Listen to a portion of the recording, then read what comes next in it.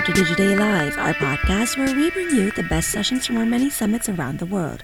I'm Aditi Sangal, and today I'm bringing you our last highlight from the Digiday Media Buying Summit. Programmatic is modernizing traditional ad formats through smarter data and measurement capabilities, and the possibilities are only evolving from here. By using technology for the menial tasks that humans have historically handled, programmatic can provide greater efficiency, increased transparency, and better targeting, while also creating opportunity for those with smart, nimble strategies. No fat wallets necessary. Hear from iCrossing's VP, Head of Programmatic, Amanda Betzold, on how they're changing the way ad buyers think about programmatic and how they're finding the right balance of data, technology, and human touch to drive business results. I learned backstage that you used to own and run a bar. I did. So I was just curious, what's sort of the key thing that you learned from that experience that you're now using to sort of inform your approach to programmatic? So I think there's a bunch that I learned. I think obviously targeting, who's your market. I think personalization is a big piece. So for instance, one example I always use is if you have a regular customer that comes in all the time and you know they love IPAs, I'm going to know next time they come in, let me introduce them to a new IPA or a new beer that I think they're going to like. And I think that evolution of messaging applies both in the bar space and in programmatic. Okay, cool. So yeah, let's talk a bit about this concept of sort of a new frontier for programmatic. I mean, I've been writing about programmatic advertising for 10, 12 years. People have talked about the opportunities in connected TV, in OTT, even radio and print. But it's always been difficult for me to sort of separate the hype from the reality. So give us a sense of just sort of how you think about that and where we are currently. Sure. I think that's part of what keeps it exciting for me is when I started in programmatic nearly 10 years ago at this point, we were only talking about display and video and native. And I think I still have clients today. So I'm fortunate in that I have clients that are really small. I have a lot of mid-sized clients and we have some larger ones. So I still see the gamut of where all our advertisers are today. And I think that's really beneficial as we find ways to help our different clients. And so I think it's great that we're moving beyond those digital formats into these more traditional ones and we're able to take a more full funnel approach. But I think you're right, there is still some hype about what's real and what's not. And I think part of that is the evolution of the definition of programmatic. So when we talked about programmatic even 5 years ago, we talked about automation and we talked about how we are connecting data and inventory in a fully automated fashion. And I don't know that that's true today. So when I talk to clients about the definition of programmatic today, I prefer to say a semi-automated fashion because I think the definition varies based on the format we're talking about and if it's more of a data-informed approach or if it's more of a truly programmatic approach. So to me, if it's fully programmatic, then we are able to transact, buy on our own, optimize that, and fluidly move budgets between channels. So that's something obviously banners, video, native, even connected TV is there today where we can optimize fluidly between those channels in a single platform. I would say digital out of home is the next one that's getting there, especially when you look at in terms of targetability and measurement. But things like you mentioned, addressable TV, print, terrestrial radio, direct mail even. These are all things we can transact on programmatically. We can use a data-informed approach to programmatically so we can get smarter about how we're buying, which lends itself to complement traditional buys. But the measurement is not always as robust as it was when you think about traditional digital programmatic formats. So talk a little bit more about that. We talked about this previously, but I, for some reason, get hung up on sort of the definitions and I guess the differences because people use programmatic to really mean a lot of different things. Totally. You can buy data-driven advertising, be that out of home or print or whatever, through I/O. It doesn't necessarily have to be transacted programmatically. So how do you think about sort of navigating that difference? Am I the only one that sort of gets hung up on that? Or? I think agencies are starting to shift. It reminds me how agencies often had a mobile team, a specific team who is dedicated to figuring out that mobile space. And now it's just part of business. It's actually, we're starting to head more mobile than we are desktop, for instance. And I think we're seeing that today with some of those other traditional formats. Like you might have a radio team who transacts on traditional radio and also works in a platform where they can buy radio programmatically, or you see addressable TV teams forming. And I think, so here at iCrossing, we have that fall under one team because we kind of do the data-informed approach, but I think it really varies agency to agency how you're really approaching those different models. Is it more, I think this is something you mentioned as well, is it more sort of a reflection of how agencies have structured themselves internally than, I guess, what clients are asking for? I think that's part of it. I think part of it is need, part of it is scale. I think right now, that is still a growing piece of our business. So I think it's easy for us, and especially as some of those formats come into our platforms. For instance, if I can buy all my traditional or standard programmatic formats and also CTV and also digital out of home all in one platform, then it makes sense for it to fall with my team until we hit a certain amount of scale. I think we talk about addressable TV, for instance, if you're doing that on a managed service basis or direct mail on a managed service basis, I can see where that falls to potentially to another team, but it also depends on the data you're working with. If I'm in charge of working with my client's data and activating on that from a media perspective, then it makes sense that the same person is handling that across all of those channels. So talk a bit more about this idea of sort of moving the full funnel to programmatic. I mean, that sounds like a nice idea, but again, like where sort of are we in that evolution? And I mean, you mentioned earlier about the ability to just sort of, move money seamlessly from one bucket to the other, which obviously is sort of the holy grail, quote unquote. But where are we in that sort of process, do you think? So I think we can certainly transact throughout that full funnel. So we can do everything from awareness down to, like I mentioned, anything in the loyalty or upsell bucket or action bucket, down to even direct mail. But that is specifically when we talk about transaction. When we talk about measurement, that's a different story. Or when we talk about optimization fluidly, there's a finite set of channels that we can do that on, and the scale is certainly there, but it's less fluid between some of those things that we can't buy through a self-service platform, like a direct mail or like an addressable TV, or even a terrestrial radio, which we can buy on a self-service model, but we're using it for different things with different KPIs than we would be if we were buying it in a singular platform. Is that primarily down to the measurement challenges? Because again, sort of obviously the promise of programmatic really has been the ability to use that data layer from a targeting perspective. But that really means nothing if you can't then sort of measure it on the back end and you don't have that feedback loop. Totally, and I think I'm sure that's one of the benefits, and it was the same when we had the conversation of digital, which is how all digital at one point in time became very direct response focused, because our clients were like, we can measure to CPA, let's do that. That's all we're gonna do, and I think it really narrowed our focus. It was kind of digital's like blessing and curse, right? Exactly. It's like we can measure everything, awesome. And it's the same thing with programmatic. So I think the way I think about it is it's using that data to get smarter about how you're targeting, get smarter about how you're personalizing messaging, think about creative sequencing and frequency capping, but also measurement. But the key thing in the conversation we're having a lot with our clients right now is, what's the right KPI at each format? What's the KPI at each stage? And that KPI might differ, obviously, for a CTV or an addressable TV versus any of your digital channels. Like it might be about delivery for radio and about in-store traffic for digital out of home and CPA still for digital, but it's also breaking up that conversation just in the digital space. And I think that's new to many of our clients, where prospecting versus remarketing should also have different KPIs. So I think we're starting to have that conversation across the funnel. What's the right KPI, no matter what the format, what the tactic, and what's the business objective? Because if we get lost in just thinking about CPAs, we lose focus of that overall business objective. What about the data piece as well on this front? I mean, data can mean anything, but what's sort of the opportunity here? I mean, obviously we talk about marketers moving to a lot more first-party data.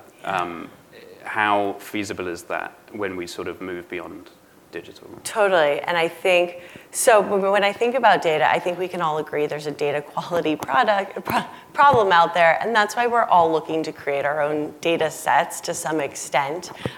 So the third-party data problem obviously being we don't know the recency of that data. I don't know the methodology of how it was collected.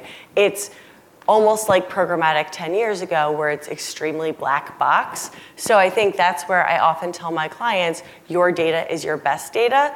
But that's only partially true. And that's part of the hard conversation is, you just heard, clients can spend up to $12 million building a DMP, collecting all this data, but you're only as good as how you've segmented that data and how recent that data is and what you know about it. So I think that's been part of where the consultancy of ad agencies now comes in, is helping to figure out how do we make your data the best data possible, making sure that we have all the right places tagged, we're bringing in all the right data, we're segmenting it, and we understand that recency, that frequency of events, be it web pages, visits to a store, purchases, so that we really understand who we have for targeting and for suppression in the data that we're using. The other problem we often run into is scale, because you only have a finite amount of your own data. So that's great for remarketing or suppression, it's great for lookalike modeling, but the scalability of that, depending on the size of your data set, how long you've been organizing your data, if you've scrubbed it for GDPR, for instance, might be a little bit smaller, so we have to supplement it with other data. And that's where you're obviously seeing Google, Amazon, Facebook starting to win out because of their data, and that's where the unified ID conversation comes in as well. So I think everyone's trying to figure out what's that alternative to third-party data, and so we start to look at the Trade Desk's unified ID. We start to look at these massive partnerships, IPG buying Acxiom. There's obviously a reason for that. We have Hearst data. So there's these data sets where you really want to understand what is the quality of that data and how can that supplement what I'm doing for my client. And I think we're all looking for those alternatives.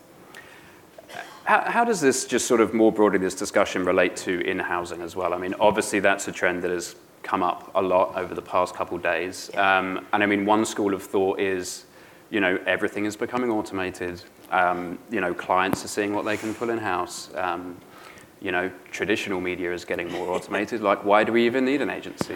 What's sort of what's the challenge or the threat to agencies, and what's the opportunity there?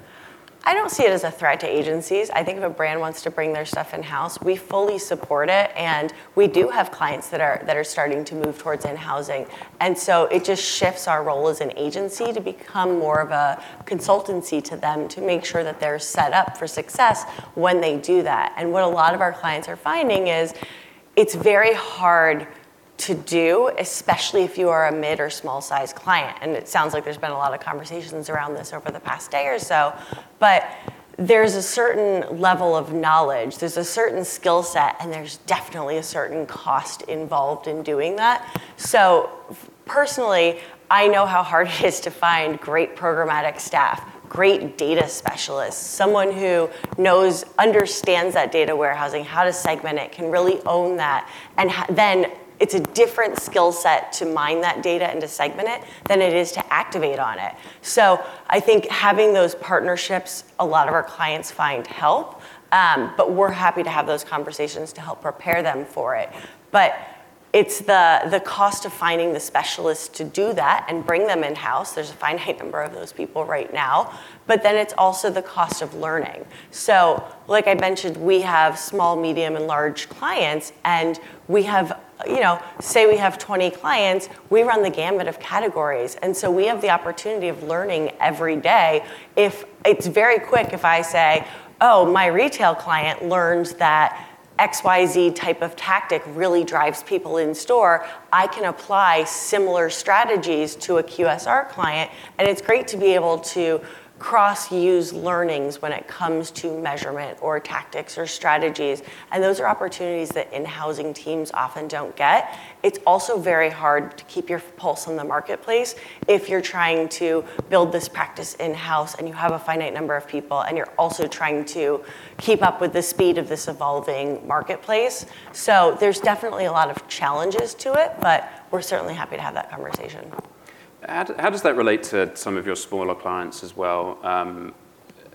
We've talked a lot, I think it's come up, in terms of DTC brands sort of being a lot more data-driven, a lot more focused on sort of customer acquisition cost and some of the harder business metrics. I feel like, is this an opportunity for them, or are they using programmatic to sort of dip their toe into new channels to some degree, or? Yeah, and I think it's not just DTC, it's our mid and our small size clients. And I think that's been the great opportunity is the barriers to entry are coming down, and they're a lot lower than they were before, because a lot of the creative they already have can now be used in multiple channels. It takes 3 banner sizes vectorized to enlarged to a good format to be able to run digital out of home. That's a great lower creative barrier to entry. You can also do a lot more for $25,000, be a lot more targeted, find your audience, be location targeted, be very personalized in your messaging. Think about moments messaging, for instance. Like, I can get as granular as saying, I know that you are in Seattle and it's an abnormally sunny day. You're in the mall because I have your mobile ID. Hey, visit Sunglass Hut, pick up a new pair of sunglasses. So being able to work within the confines of scale really helps those brands get rid of that barrier to entry, because you can do a programmatic buy for $25,000, you can do it for $25 million. There's a lot in between. But if you think about how targeted you want to be, I think that really allows clients to be able to test formats that they couldn't have tested before. How do you think the perception of, or the definition or interpretation of the word efficiency is sort of evolving as well? I mean, this is another thing that's come up over the past couple of days. Someone said yesterday that, really you should want programmatic to be more expensive than, I guess what you were doing previously with IOs. Yeah. How feasible is that? I mean, I feel like programmatic to date has still, regardless of what people say, has been driven to large part by cost rather than anything else. Totally fair. I think there's 2 pieces to it. There's efficiency in cost and there's efficiency in workflow. And I think the efficiency of cost, if you think about, like I said, programmatic 5-10 years ago, it was very black box. You didn't really know what you were buying. And I think that's where you got a lot of your direct response clients, and there was a lot of games, we all know, being played to figure out how can we get the most efficient cost per whatever that action is, how can we get the most volume, or if the client gives a specific goal, well, you've kind of trapped yourself. You want 25,000 conversions for a $3 or a $10 CPA? Great, I'll get you that, and then the rest of the margin comes into that managed service partner, that agency, that whatever it is. And I think it's great that now we can have this conversation of what is ultimately the business objective and how do we have a more transparent conversation to figure out what is the right price you should be paying for that conversion and how do we marry the two. And so I think there are cases where programmatic should be more expensive. I've inherited buys where they're like, we're getting a $7 CPA, we want to keep doing that. And I'm looking and I'm like, but it's a complete retargeting plan. When I look at the size of your pool and the frequency cap you have and the match rates, there's no way you could be spending that much to get that efficiency. So something else is going on here. I could guess what it is, but obviously there's a game being played here. And I think now that we can have these conversations and say what's real and what's not and what the right price is when we work in a transparent model, I think our clients certainly win. The other side of efficiency is then workflow, and I think part of the beauty is we are starting to get a little more automated, both in transactions. So if you have a campaign set up and you're renewing it time over time, that takes away that time period that you have to figure out that purchase process. With auto bidding, we test it out. We A/B test auto bidding versus manual quite frequently, but that takes some time away from optimization. So a lot of these things are being automated to a fashion that we can now spend more time on the human elements doing what we need to do rather than focusing on negotiating and buying. And so we can focus on building strategies for our clients, pulling out insights for our clients, doing A/B testing, making creative recommendations. And so I think that's where the efficiency also comes in, is allowing us to do more of that human element. Okay, we have a couple minutes left for a couple quick questions if we have any. Just raise a hand and we'll get a mic to you. Thanks. This was awesome. Thanks, Amanda. Quick question for you. Can you share a little bit of your opinion on the Amazon DSP and if at all, how it's disrupting advanced TV, connected TV, OTT, in its current state and where you think it might be going? Sure. I think it's definitely becoming more of a force year over year. And I would say when we look at it for our clients, especially when we talk about quality of data, we're certainly starting to use it more and more. I think there's some limitations in that it is a little bit black box. If you want to use, it's very rich data. I would say some of the best intent data out there, if you look at Amazon as the third largest search engine, that search intent data is powerful, as is everything you've given to Amazon. I was looking the other day and I was like, wow, you know exactly what I've read, exactly what I've watched, exactly what I've searched for, whether or not I bought it here. You know my credit card information, so you have my location. You know so much information about me. So I think that's powerful in that we can use it on Amazon's O&O, and off platform. And we're starting to see, especially that search retargeting data, work better and better. I think it'll be interesting to see is that, voice isn't there yet, so Echo isn't playing a huge role right now. I can't buy it programmatically, but I think as we start to think about voice and the connection of that data, it's going to become more and more important, and they're going to be a larger player. However, I never buy it in a silo. I always complement it with other places where I can do other formats because I can do display and video.